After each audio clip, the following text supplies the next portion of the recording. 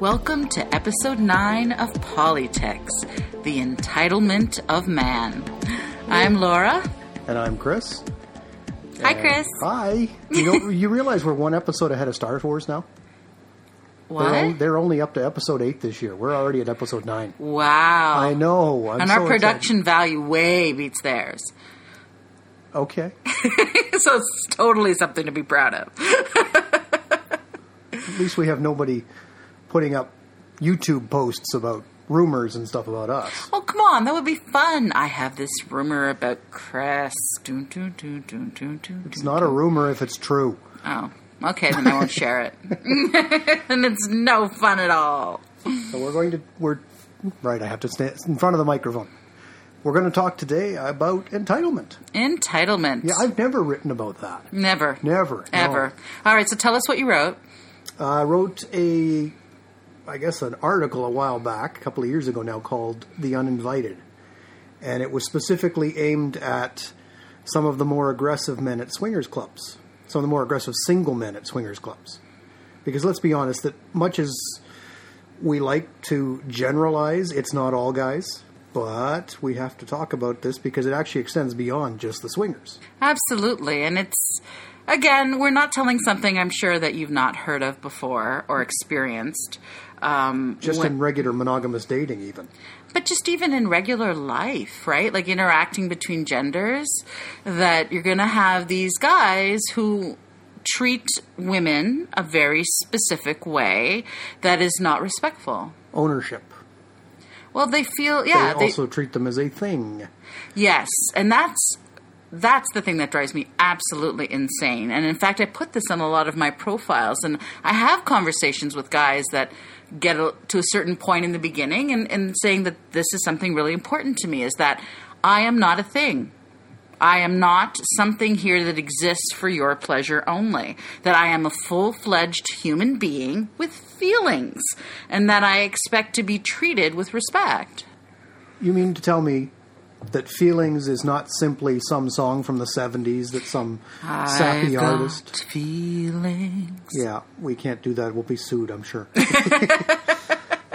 Maybe that'll start one of those rumors. So when I wrote that post, and you've brought up exactly what I guess the crux of the whole thing is. This is going to be an awful short podcast if we keep doing this way. The crux of this is respect, or the lack thereof, for people outside of their own bubble.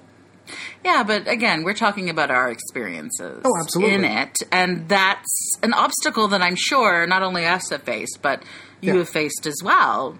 Dealing with people and their impression of how they do it. And again, I mean, I specifically talk about guys. Unfortunately, it tends to be, my experience is it tends to be guys, but this applies across any human being, regardless of what gender you identify as.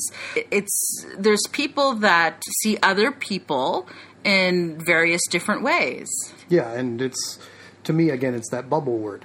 They're only seeing a certain part of their bubble, and they close off to anything outside of their own bubble. So when they have other people, they don't actually exist.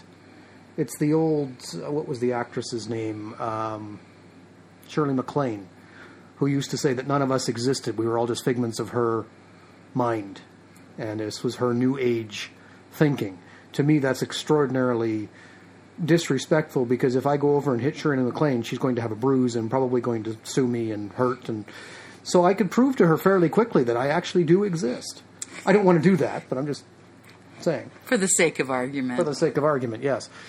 One of the things that I've noticed is mobs or peer thinking. So when you put a bunch of people together that think the same way, they kind of edge each other on and accelerate it. So what I mean by this is, I will use the swinger example in this case. So if we go to a sex club where single males are allowed to come in, and they tend to clump together, and when they're in that sort of heat where they're trying to find someone to play with, they take on this like predatorial stance where they're truly, it's like they switch off the ability to see women as people, and that we are prey, and that they're targeting us. And it's quite aggressive, and it's really overwhelming, and it's off-putting. It's like there's nothing sexy to me about someone seeing me only as, or treating me only as something that gets their pleasure, but not taking into consideration mine. In addition to that, and this is, I suppose some will find this funny, is that when we get those guys, they're not just treating you that way, they're treating us that way. Because I've often found, and we've done this at the clubs, where we'll be doing our exhibitionist thing. Yes, we occasionally do that. And suddenly I have a cock thrust in my face. The guy's not intending to get to me. He's actually intending to get to you. But they don't care. They're just there, as you say, for their own pleasure. And suddenly everything else that doesn't apply to what they think should happen doesn't exist. And that's that entitlement that, and especially now again, the swinger example is something else we've spoken about. I don't know if we've mentioned this on here, but there are a lot of, again, the guys tend to pay more to get in, and there are a number of them who seem to think it as prostitution. Once they pay their entry fee, that means now I have to get laid.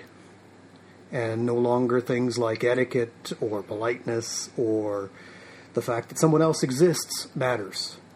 And this is a problem that we've run into a couple of times, and we've seen other people run into. We know we've seen guys hauled out of the clubs because of stuff that they've done. I don't know how we solve it. That's the thing. Other than just education, and it has to start a lot earlier than when they're 40 and sit in a swingers club. By far, I think of the things that I talk to our sons about in terms of ways of dealing with just our kids in general, because it's regardless of whether you're male or female. It's always about learning empathy and learning respect. And, you know, we talk about this at home ad nauseum. Like, I feel like I'm always talking about this because it's something you really want to engrave young into some of the way they see the world and way they evolve into the world and evolve with their peers, that they can't see somebody else as an object. They can't see somebody else as an obstacle. They can't see somebody else as a thing, that they do need to ask questions. So we had this conversation this week where there was a statement saying that, oh, he's always that way from one sibling to another. And we had this conversation saying, well, that's not really useful, right? The entitlement is that you should know what I need and it's always this way and read my mind and be better. And that's not actually helpful. Like, if you're truly engaged with somebody else, you need to communicate to them what it is you need or what it is they're doing that bothers you. So as an example, instead of saying, well, you're always like this, a nice way of saying it is looking at the actual behavior that they're doing, give them an example. So when you talk to me in that tone, like you just did, as a perfect example, that really hurts my feelings. So is there a way that we can do that differently? Or can you point out specific behaviors? Because then all of a sudden it's useful information. You know exactly what it is specifically that's bothering that person. Then you can have a conversation around it to make it better. And if we want to give examples here, of course, of our experience, as you say, I think we've spoken of this before, but one of our first times at Club M4, I actually had to pull a guy off of you. Yes. Because he wouldn't take no for an answer. Now, he didn't get very far, luckily. We were standing talking to someone else. He had actually played with you earlier, and he came over and thought he could just grab. To which, basically, I hauled him back, and I'm a gentleman normally, but that just really, I could have whacked him one if I really was that type, but I'm not. So it does happen. Now, that was very early on in our experience there, and we've learned how to watch for that better so that it doesn't happen. You have had guys come up who, I don't know that we've done it for a while now, where a guy hasn't taken no for an answer, and you've had to answer twice or three times. I'm not aware of off the top of my head. No, I don't think of that, but I've also, again, with experience, you kind of learn to read the signs pretty quickly of someone who's out stalking you or someone who actually wants to engage with you, which are two different things. You know, what I find is guys who are successful with me, if I have to give tips on how do you be successful with a woman to engage, what I'm looking for is just someone who can have an actual conversation. Who can say, hey, is this your first time here? Hey, or start commenting on something that's happening around us, or joining in the conversation I'm having with people in sort of a nice, polite way, but just actually engaging the person in talking makes a big difference, because it's like I'm respecting you. I want to engage with you. I'm using my words to do so. I'm not using my physicality to kind of invade your space. I'm testing out the waters to see if there's any kind of chemistry here that you want to talk. And as a first step, that's always the best way to go. Of course, as we've said, it's not always the men. No, that's right. And we've run into it a couple of times with women. It's harder to judge where the entitlement of the women comes in, but I can think of a couple of examples where we ran into women. And again, this is involving the swingers club specifically. But they were people who wanted to be chased. Do you remember we had a woman that made no connection to me, and we were with them as a couple? Yes. And he had met you online, I believe, and we were meeting at the club. And as soon as she had the opportunity, she was over and had picked up someone else. Yes. And wanted me to basically compete with this other guy or chase her, of which, no, this is not what we're doing. Not that I ever intended. I mean, I go in with no assumptions of anything beyond we're going to talk. But in this case, we couldn't even do that. She didn't allow for even that. So it's an example of the entitlement on the other side, where she thinks in this particular case, it was her need to be put on a pedestal, which I wasn't going to do that. No, but she found somebody who did, and that worked for her. Yeah. But it still made us very uncomfortable going in, because it was not a good situation, and it ruined the whole thing for both of us. Well, again, if it's you just looking at it from her eyes, she had a need, she got it fulfilled. But as a result of doing that, she didn't engage with us respectfully, right? Like, she didn't have conversations with us. We were both ignored. Right. We were both just things. Yeah, to get her to her goal. Yeah, exactly. Yeah, and there's many times where I've had opportunities to either meet somebody or talk to somebody, and that I really wanted to, but because of the situation of whatever's going around, I'm respectful of the people in my company. They are important to me. So I am not going to, just because it's something that I want or I want to chase, I'm not going to do that, because that's a fleeting thing.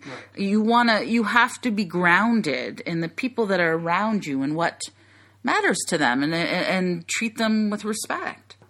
Of course, the other thing that we've talked about before with women in our experience is how we've run into a couple of times where they have tried to almost cut you out of the equation. Now, this has happened on both of our ends again, but specifically with the women, we'll talk about this one, where they want my attention and try and corner me for themselves a bit, which we never looked at that going long term, because we found a way to recognize that and shut it off pretty quick. I know we've talked of one time where we were at Oasis Aqua Lounge, and we came home and you were upset, and we realized after the fact that it was because she had monopolized me while we were there that afternoon with this other woman, and basically tried to cut you out of the afternoon, even though you were there right beside us. Partially my fault, of course, for not seeing it at first, but I think I was probably all gaga, because nobody gives me that kind of attention other than you. That's because you're so amazing. Oh, jeez. I love you, baby. Love you, too.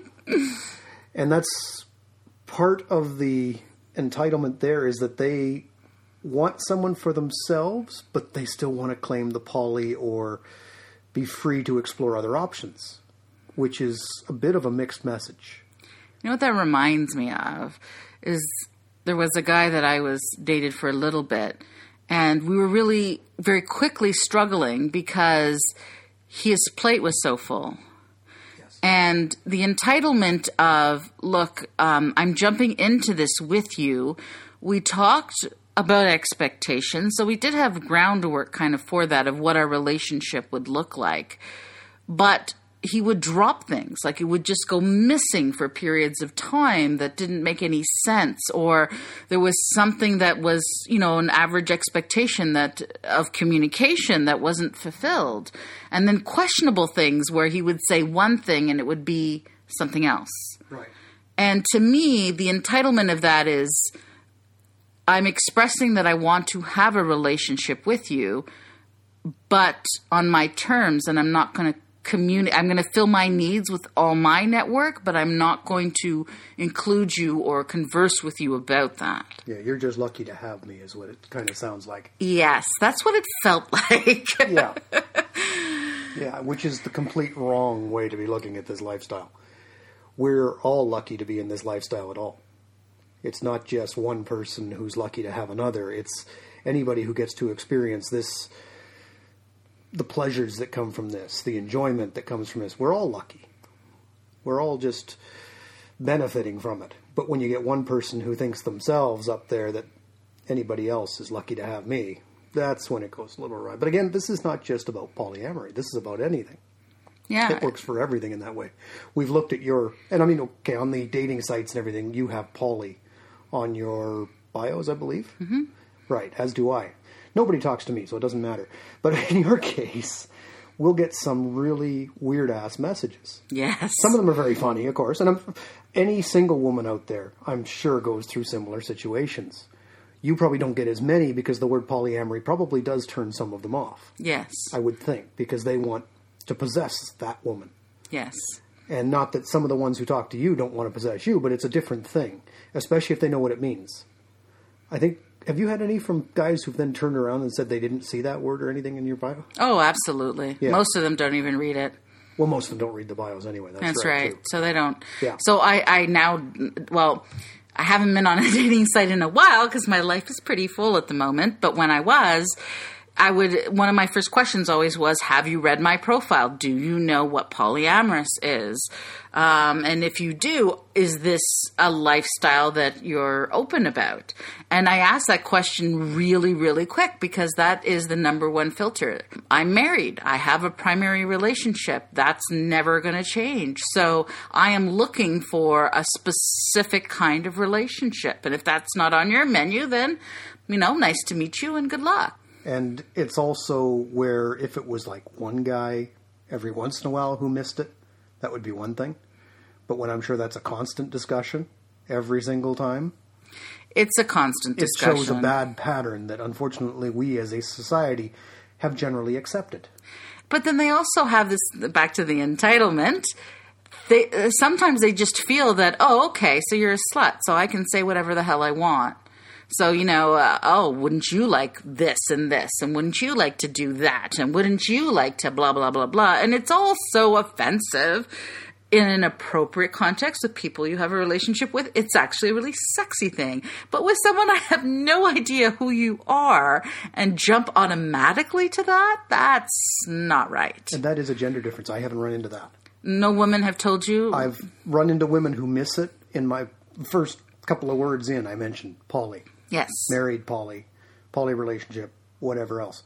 But I've never run into a woman who's come back with me offended by the fact she missed the word poly or she doesn't understand the word poly beforehand. Oh, I get such weirdos. Yeah. and I hate to say that, but, again, it's this issue with being online that people, even though they have their pictures and whatever the case is, they think they're anonymous and they can say whatever they want to you. And it's... But I was going to say, though, the entitlement of the women comes from when, and this is, again, a dating thing, when a guy sends a message that they don't connect to, for whatever reason, they don't respond, and suddenly the guy doesn't know. Now, there's a bit of a cyclical thing here that the idiot guys have caused the idiot women to do this. Yes. A nice message comes in, thank you, I'm not interested. Unfortunately, a guy like me will turn around and say, no problem, whatever it is you're looking for, I hope all the best for you. Unfortunately, it's the idiots then who mess that up for guys like me who would actually respect a woman who said, sorry, but not my cup of tea. Not interested, thank you, just very nice message. I've seen this, and I've had this conversation with my current boyfriend when we were talking about how he would never want to go to a sex club alone because he does not want to be seen as the creep. Actually, there you go. I just did that last night. Yeah. I was actually at a burlesque show in downtown Toronto. A group is called Nerd Girl Burlesque, and a professional group. Very good performance, really enjoyable. Last night they did what they called page turners and tassel twirlers. And they did burlesque referencing everything from a librarian to Marvin the Depressed Android from Hitchhiker's Guide to the Galaxy. And that was just a hilarious blast, that last one. Actually, the whole evening was fun. But I was there on my own because you were here. We had the kids home. And you wanted to watch the Emmys last night. So I went... Stephen Colbert was hosting, and yes, I'm a fan. Fangirling over Stephen Colbert. Sorry. So, I'm having my moment. Sorry, move on. That's all right. So I went on my own.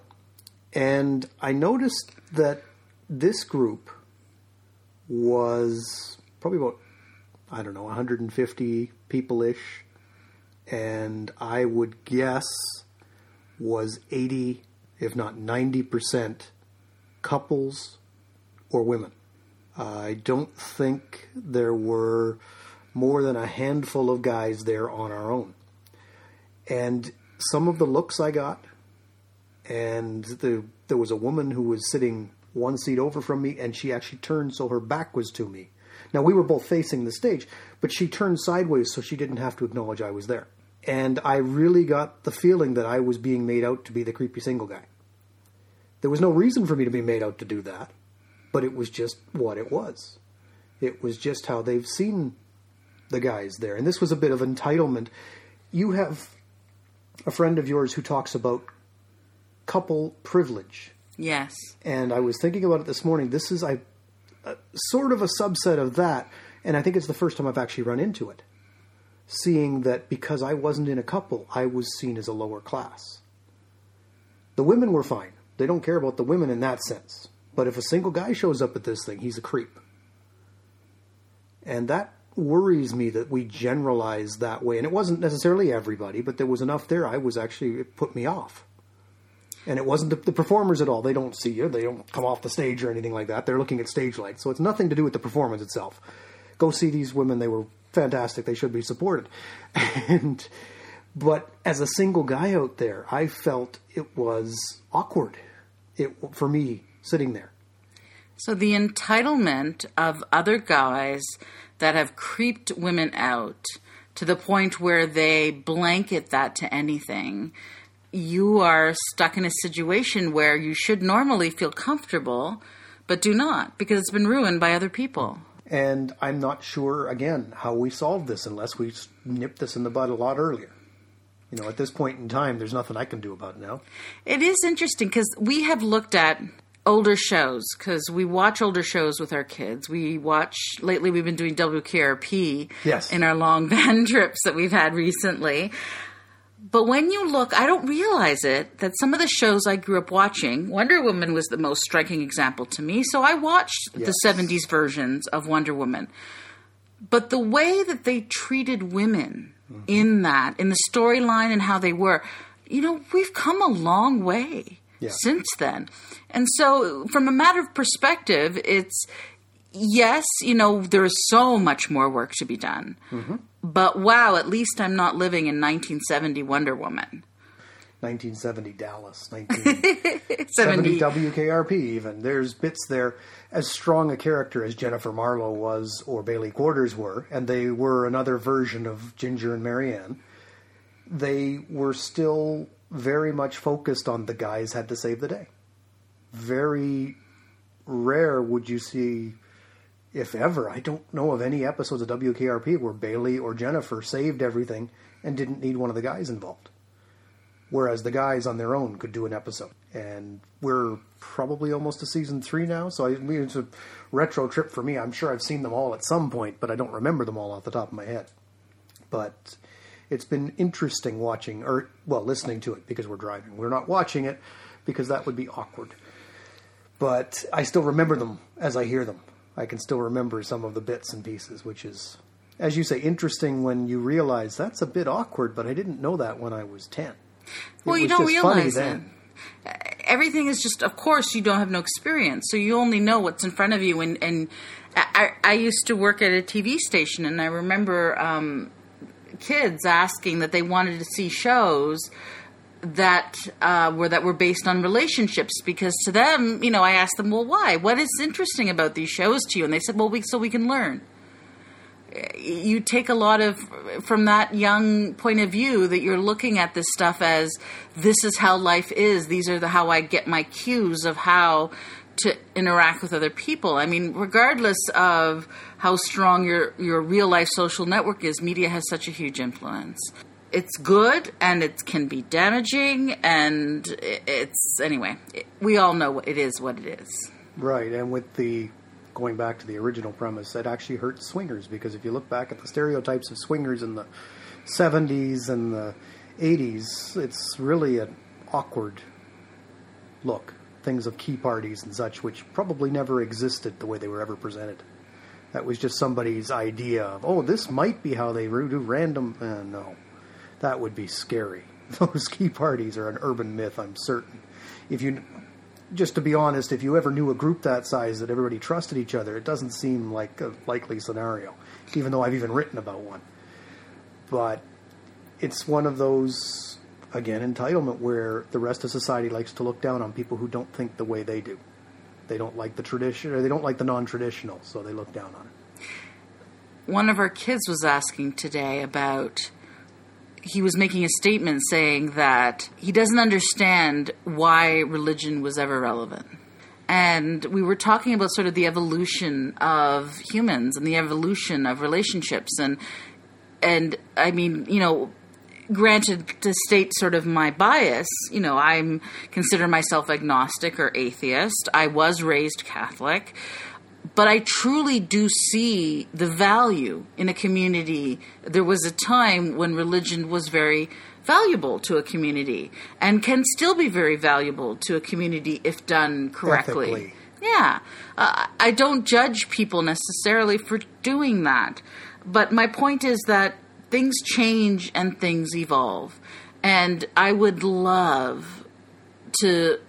in my lifetime, as part of this lovely poly journey I'm in, to see that change, to see the entitlement become less, to see consent being up front more than anything else, to not see as much craziness as I do now. Absolutely. That's my wish for the world. Speaking of less, I think we're almost out of time. I think we have to finish. All right. Well, yes. You can find me on Twitter at Laura's Pond. And you can find me on Twitter at CPMCCLENNAN. My website, cpmcclennan.com. And also I have a Facebook author page. Just a couple of other things to mention before I forget. We are doing on September 23rd, that's next Saturday, Polyamory Toronto is hosting a speed dating polyamory night. And also on Wednesday night, not 100% sure we're going to be able to be there, but downtown Toronto, the Glad Day Bookstore is hosting Tell Me Something Good. Their monthly sex story slam might be at that one. Odds are it's just me because I think you're out that evening. But are you going to feel creepy? Yeah, well, here's hoping. But we talked about being an introvert. I don't talk to anybody. But that's my own damn fault. Yes, you need to... I keep saying, be nice and meet people. Talk to people. And what else do we want people to do? Feedback. Oh, yeah. Yeah, I would love, I'm saying making this all about my mission in life, is I certainly would love to hear some feedback about our podcast. Honest feedback. I would love to hear what you like, what you don't like. Do we ramble too much? Is Chris just way too good looking? Because, that's probably my thing that the feedback I would give. Or so, whatever it is. Podcasts, whatever it is that you want to share with us, we'd love to hear it. Or topic suggestions. We spend a lot of time, the two of us, going, what are we going to talk about this week? Make our lives easier. What do you want to hear? We would love to hear that. You also want Neil Gaiman and Amanda Palmer on our show. Yes. They haven't reached out to us. No, they have. Because we expect famous people to do that. Why wouldn't they? We're friendly and nice. Elton John lives nearby. Well, he owns a castle nearby here, so why not? He doesn't actually live here. But. So on that note, we bid you goodbye, and we'll talk to you again next week. Thanks for listening. Bye.